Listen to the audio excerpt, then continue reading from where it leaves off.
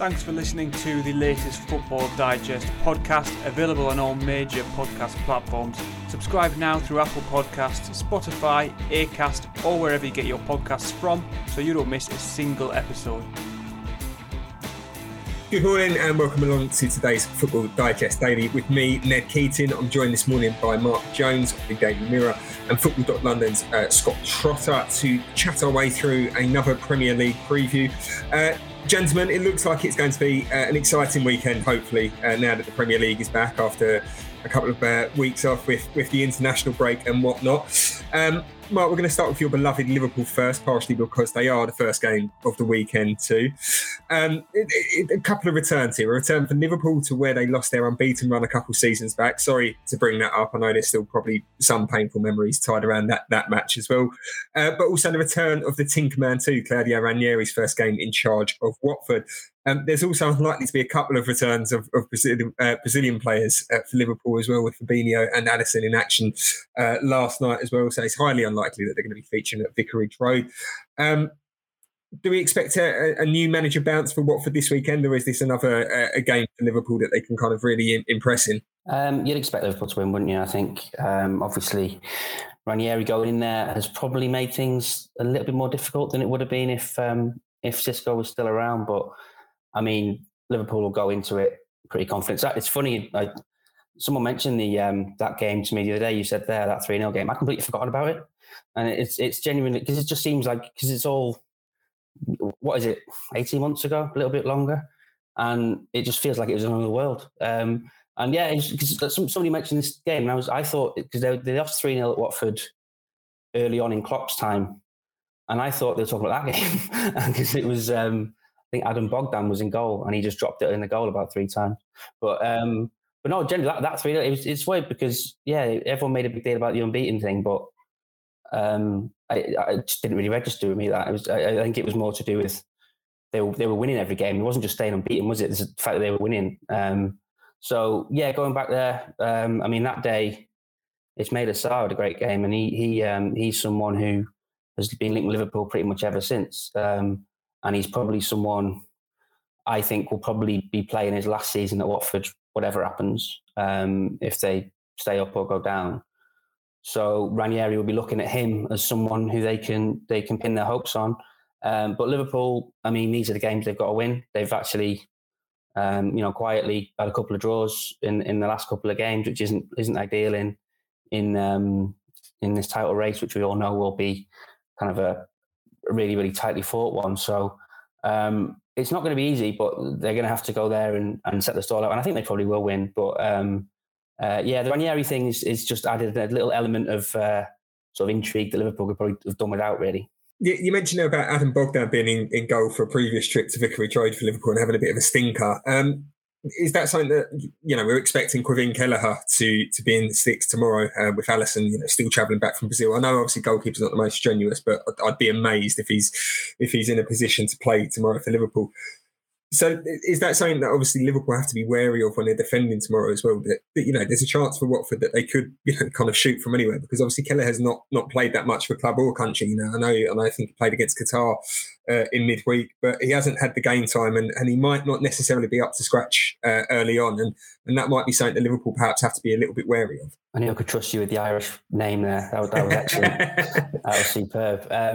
Yeah, he's done all right whenever he's played, but obviously he's not Alisson, because who is really? But he played a few. I mean, Alisson for a kind of on quiet has a couple of injuries almost every season. So obviously Adrian was there at first, and then Kelleher kind of overtook him. And I know there's quite a lot of confidence in him from within Liverpool. They see him as kind of a long-term deputy to Alisson. He's spoke in the week basically saying he's happy with that situation, and he's got a really good ability on the ball for which a lot of modern goalkeepers have, don't they? And I think that's basically the main reason why Liverpool have invested in him, invested the time in him.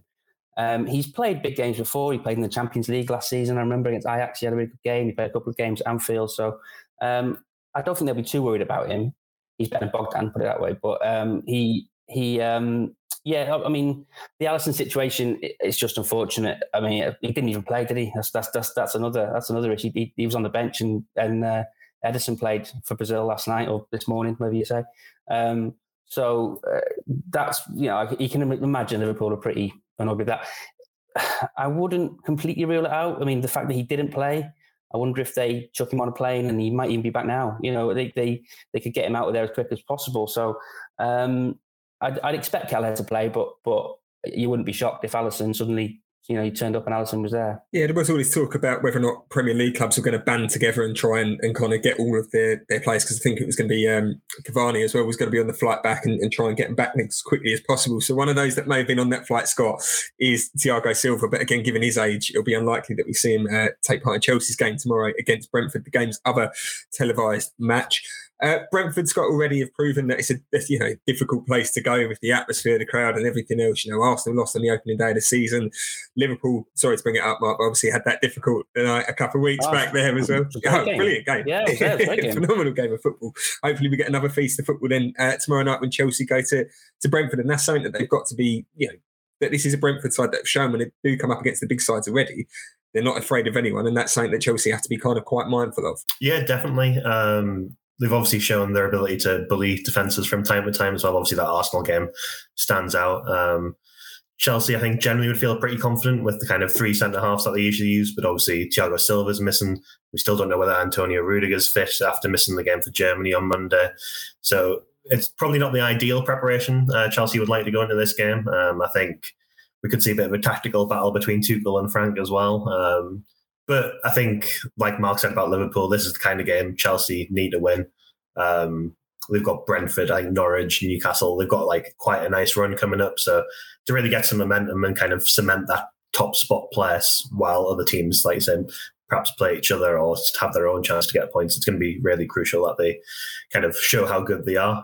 It's been a bit of a slow start the season despite them being top. I think it sounds a bit odd to say, but they've perhaps not been kind of in sort of fifth gear or anything. They've kind of conceded a lot of shots and that kind of thing. But if you can be top when you're not playing well, hopefully that's a good sign for sort of kicking on now. With regards to the international break, I know obviously there was a game after it as well, but when Chelsea had lost to Man City, there was question marks, and obviously they followed that up with a defeat in Juventus. There was question marks about Thomas Tuchel. I think for the first time since he'd taken that job, it had been kind of a bed of roses up until that point, and then there were people questioning whether or not he got the tactics right, whether or not Chelsea are playing the right way, whether or not he's unlocking their full potential. Do you think the international break may have kind of helped Tuchel in a way so that he could kind of, come back from it a little bit, a chance to really kind of take stock and analyse where he wanted to go forward with this Chelsea team going forward in the season and trying to win that title? Yeah, I think so. I think it's kind of obviously been a bit of a mad one since he came in with the Champions League final. There's been a lot of games and kind of not a great deal of time to kind of implement his message. I think when they kind of started with the three at the back, it was kind of, a lot of people saw it as a kind of almost makeshift. Obviously, Alonso came straight into the team because of his height against Burnley all the way kind of back then, and he's obviously shown that he's still quite useful this season, although he's probably dropped out the first 11 now. I think it's still a learning process. I mean, he's only been in the job, 8 months or so, a little bit over that now. So any time he gets with the players or to kind of take stock and see what's happened, I think is a real big benefit. Obviously, against Southampton, we saw the likes of Loftus-Cheek and Trevor Chalobah, and they've had a concerted period with Tuchel now, kind of have a bit more intensive focus on them, kind of prepare them for the first team again.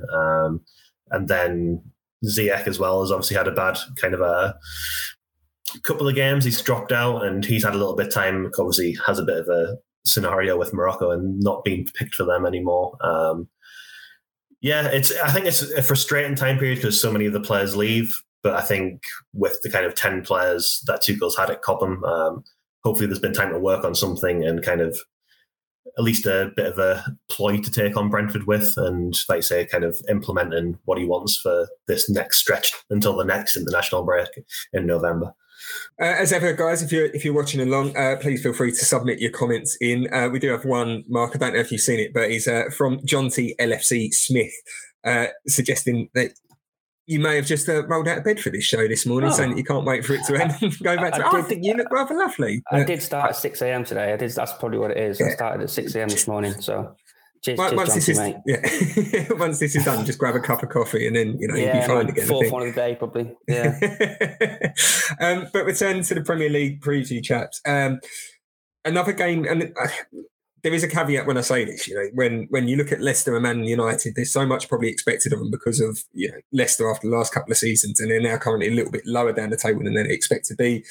And Man United, I think because of the squad, we expect much more of them. And I'm about to say that these two teams need wins because they've had stuttering, spluttering starts to the campaign. But Mark, when you look at the table, Man United are only 2 points off top. I know that when you look at the run of teams that they've played, they probably should have done a lot better. Liverpool have played Chelsea have played City and Liverpool, Arsenal have played Man City. And you look at that, Man United haven't had that really, big test yet.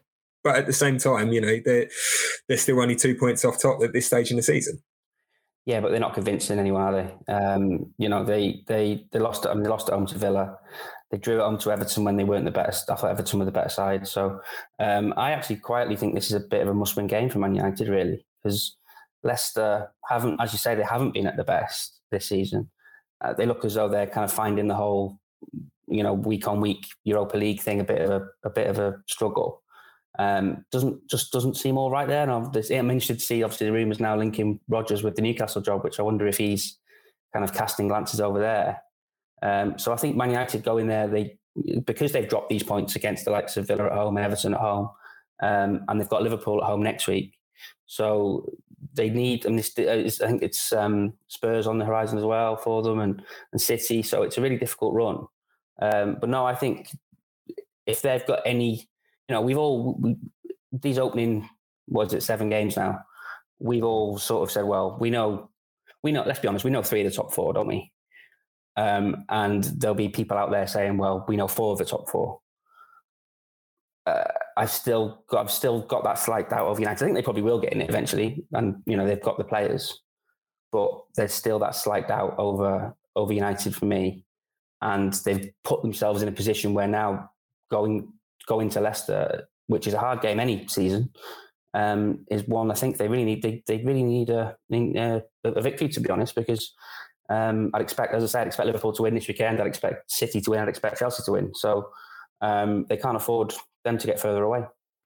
Scott, interestingly, on this podcast yesterday, Matt Dunn of The Express he kind of brought a good point to light about the kind of power struggle that there might be at Man United at the minute, that you had Ole Gunnar Solskjaer in charge as the manager, so you'd expect him to be the kind of the leader, but it doesn't really look that way. You've had Cristiano Ronaldo come back in, and he's kind of, you look at his body language, and especially after that Everton game, he didn't seem too happy.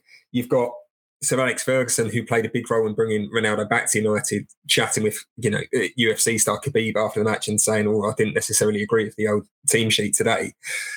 So is Ollie in a difficult situation? Are we back at this point where we're kind of just thinking that they're almost just kind of waiting for that point for someone else maybe better, trying to work out who might be better for Man United to take going forward, and that he isn't necessarily the long-term option for them?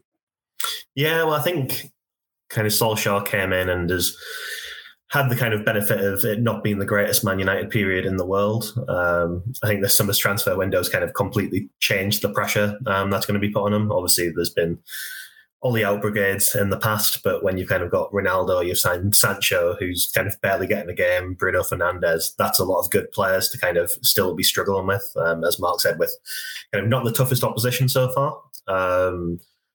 And I think the murmurings are starting to come about how long does Solskjaer have. I know some people were kind of talking about that Chelsea game. I think that's a few games time, but that could be the game where he loses his job. I think, like say, with Liverpool coming up, the pressure really is going to come. Every decision regarding Ronaldo is going to bring an intense spotlight. Obviously, he didn't start not too long ago. Fernandes on the penalty, and then he misses the penalty. Yeah, I think anything Solskjaer does between kind of now and however long he's in the job is just going to be so intensified. And with the likes of Ferguson, even though really he's been out of the game that long, we kind of probably shouldn't take too much stock in what's happening in the stands, but he's such a kind of elite figure at Manchester United. That pressure's always going to be added when he's kind of on the scene, and any suggestion that he would have went a different way, I think, is going to be amplified again over the end of this next 6-week period.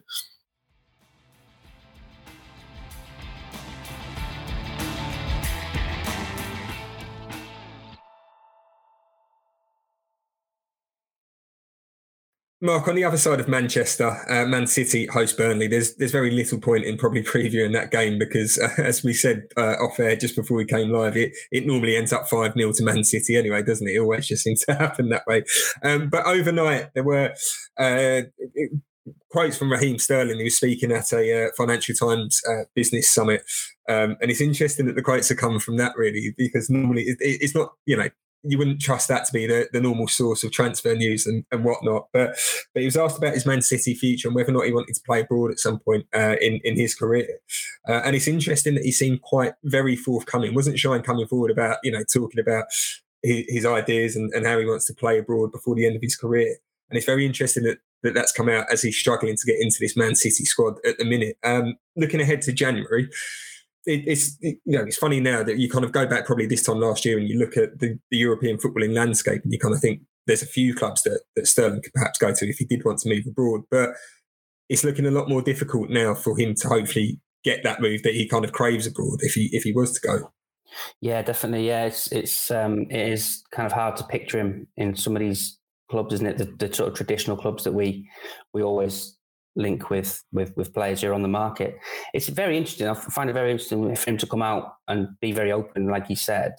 It's kind of another example, I think, of the modern player kind of really sort of taking sort of their own initiative to do stuff and try and, force moves and talk about themselves on the market. I'm surprised what's happened to him at City in how he's kind of fallen down the pecking order in the way he has.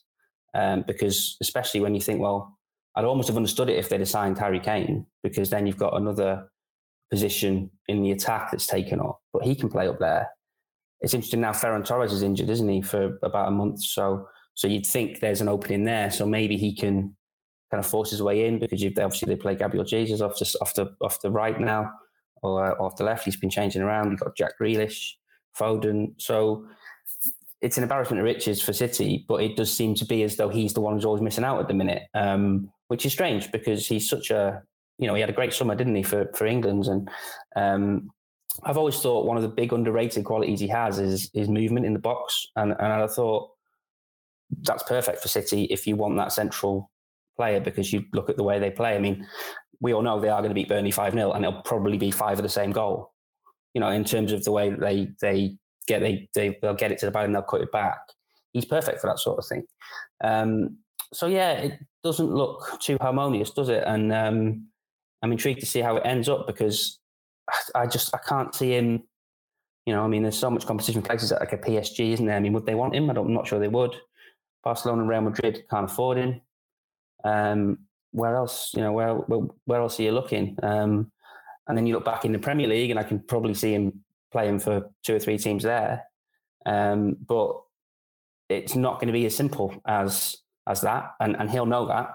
So it's interesting. I'd be surprised if he moved in January, but maybe it's a summer thing, especially with the World Cup on the horizon as well. I presume one of those clubs that you may have had in mind is the nouveau riche Newcastle United. Scott, we're going to come to you partially because your accent is the closest to a Geordie that we've got on this podcast this morning. They host Tottenham this weekend at St James's Park. Sky must have been rubbing their hands when the news came through last week, and they'd realised that they've got the first game of the new era, Sunday 4:00 kickoff. It's going to be a difficult one for Tottenham to go into, because speaking as a Spurs fan, we're always the perfect team to play when you're looking for a win. Newcastle's still without a win at this point this season, but it's going to be a party atmosphere regardless of probably what happens come 4:00 on Sunday afternoon. The Newcastle fans are going to be celebrating. We can all have our misgivings about whether or not they're right to celebrate it because of the moral questions around it, but Newcastle fans are just happy just to get rid of Mike Ashley. Yeah, I think it'll be a really lively afternoon on Sunday. I think just kind of getting the idea of stagnation out of the club and kind of the return of ambition, it's going to feel like a really big moment. I know like war flags are meant to be back inside the stadium, so it's right from the off. There's going to be a great atmosphere. I think Newcastle-Tottenham, maybe not so much in recent years, but always has been like quite a good game as well. I think there was the VAR situation last year. Maybe that was a bit of an interesting one. But yeah, I think it still seems a difficult one to kind of see Newcastle getting their first 3 points, because although the owners have changed, the players haven't. Steve Bruce is still there for the minute. I think he's obviously taking the press conference ahead of this weekend. It's a bit of a weird scenario.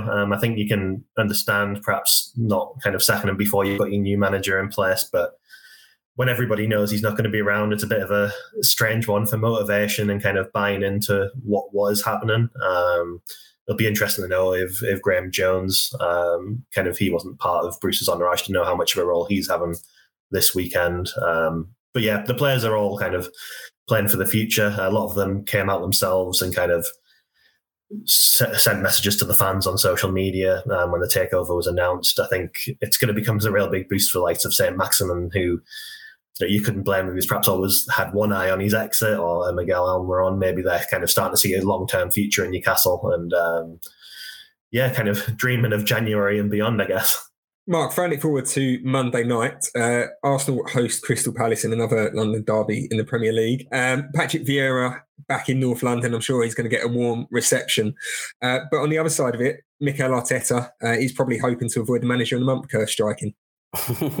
Yeah, it's turned around slowly, but there's still a long way to go for them. And you'd say this game is a bit of a kind of a acid test almost for, what is the real Arsenal? Do you know what I mean? And can they go into a game like this against a side who've shown qualities at times this season, but normally we look at this fixture on paper and we think, well, Arsenal in years gone by would make short work of it and would win the game fairly easily.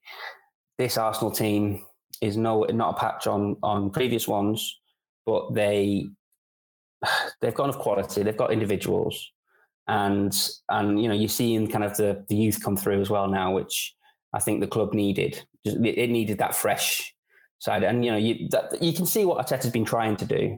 It's just not really happened for the most part.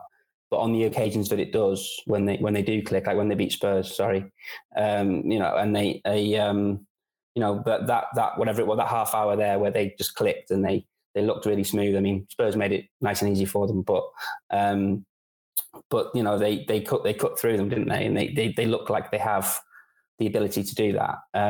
Palace under Vieira have, I think, surprised a lot of people. A lot of people kind of wrote him off, but they've got a good, again, young sort of core there now, which again they needed because they seemed to have the same team for about 5 years, didn't they? At one point, and Hodgson, who was just there, but they have quality, but like I say, I kind of want to see Arsenal. I want to see what the idea is with Arsenal in a game like this.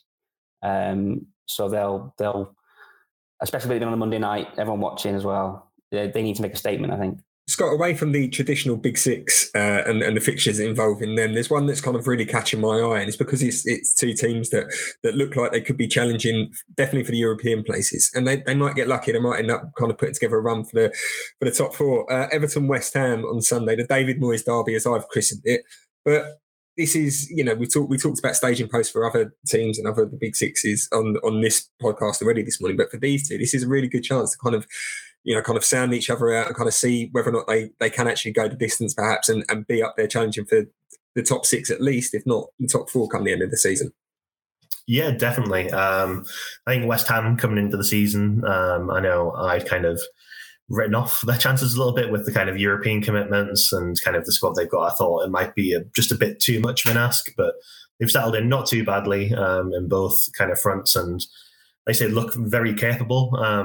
Like I say, I think they're perhaps mid-table at the minute, but there's kind of been no concerns there as such, and they could really push on and have some good quality players. I think Antonio, whether he's fit or not, is kind of going to be a big kind of thing for his season, for West Ham's season rather.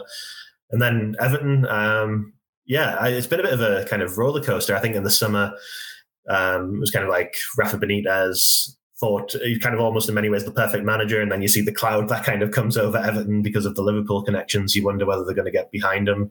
But I think once the season started, there was kind of no doubt of the support for the team, and they've kind of been brilliant. And some of the signings they've got with Andros Townsend and Damari Gray are probably up there with kind of signings of the year, given the price or lack of price that they paid for them. Townsend kind of looks a bit of a world beater at the moment, and I think I'd probably favour Everton going into it with the kind of momentum they've got. And what they've shown so far. But yeah, I think it's a really kind of exciting time for both clubs. The other 3 Premier League games that we're not touched on are Southampton against Leeds, Norwich against Brighton, and Aston Villa against Wolves, all 3 o'clock kickoffs on Saturday. And in my reckoning, all battling it out to avoid being last on match of the day on Saturday night. Mark, Scott, thank you so much for joining us this morning. Really appreciate your time and your thoughts and views as well. Hopefully it's another hectic week of football. Hopefully there's plenty of storylines that are chucked up from it. But for now, it's goodbye.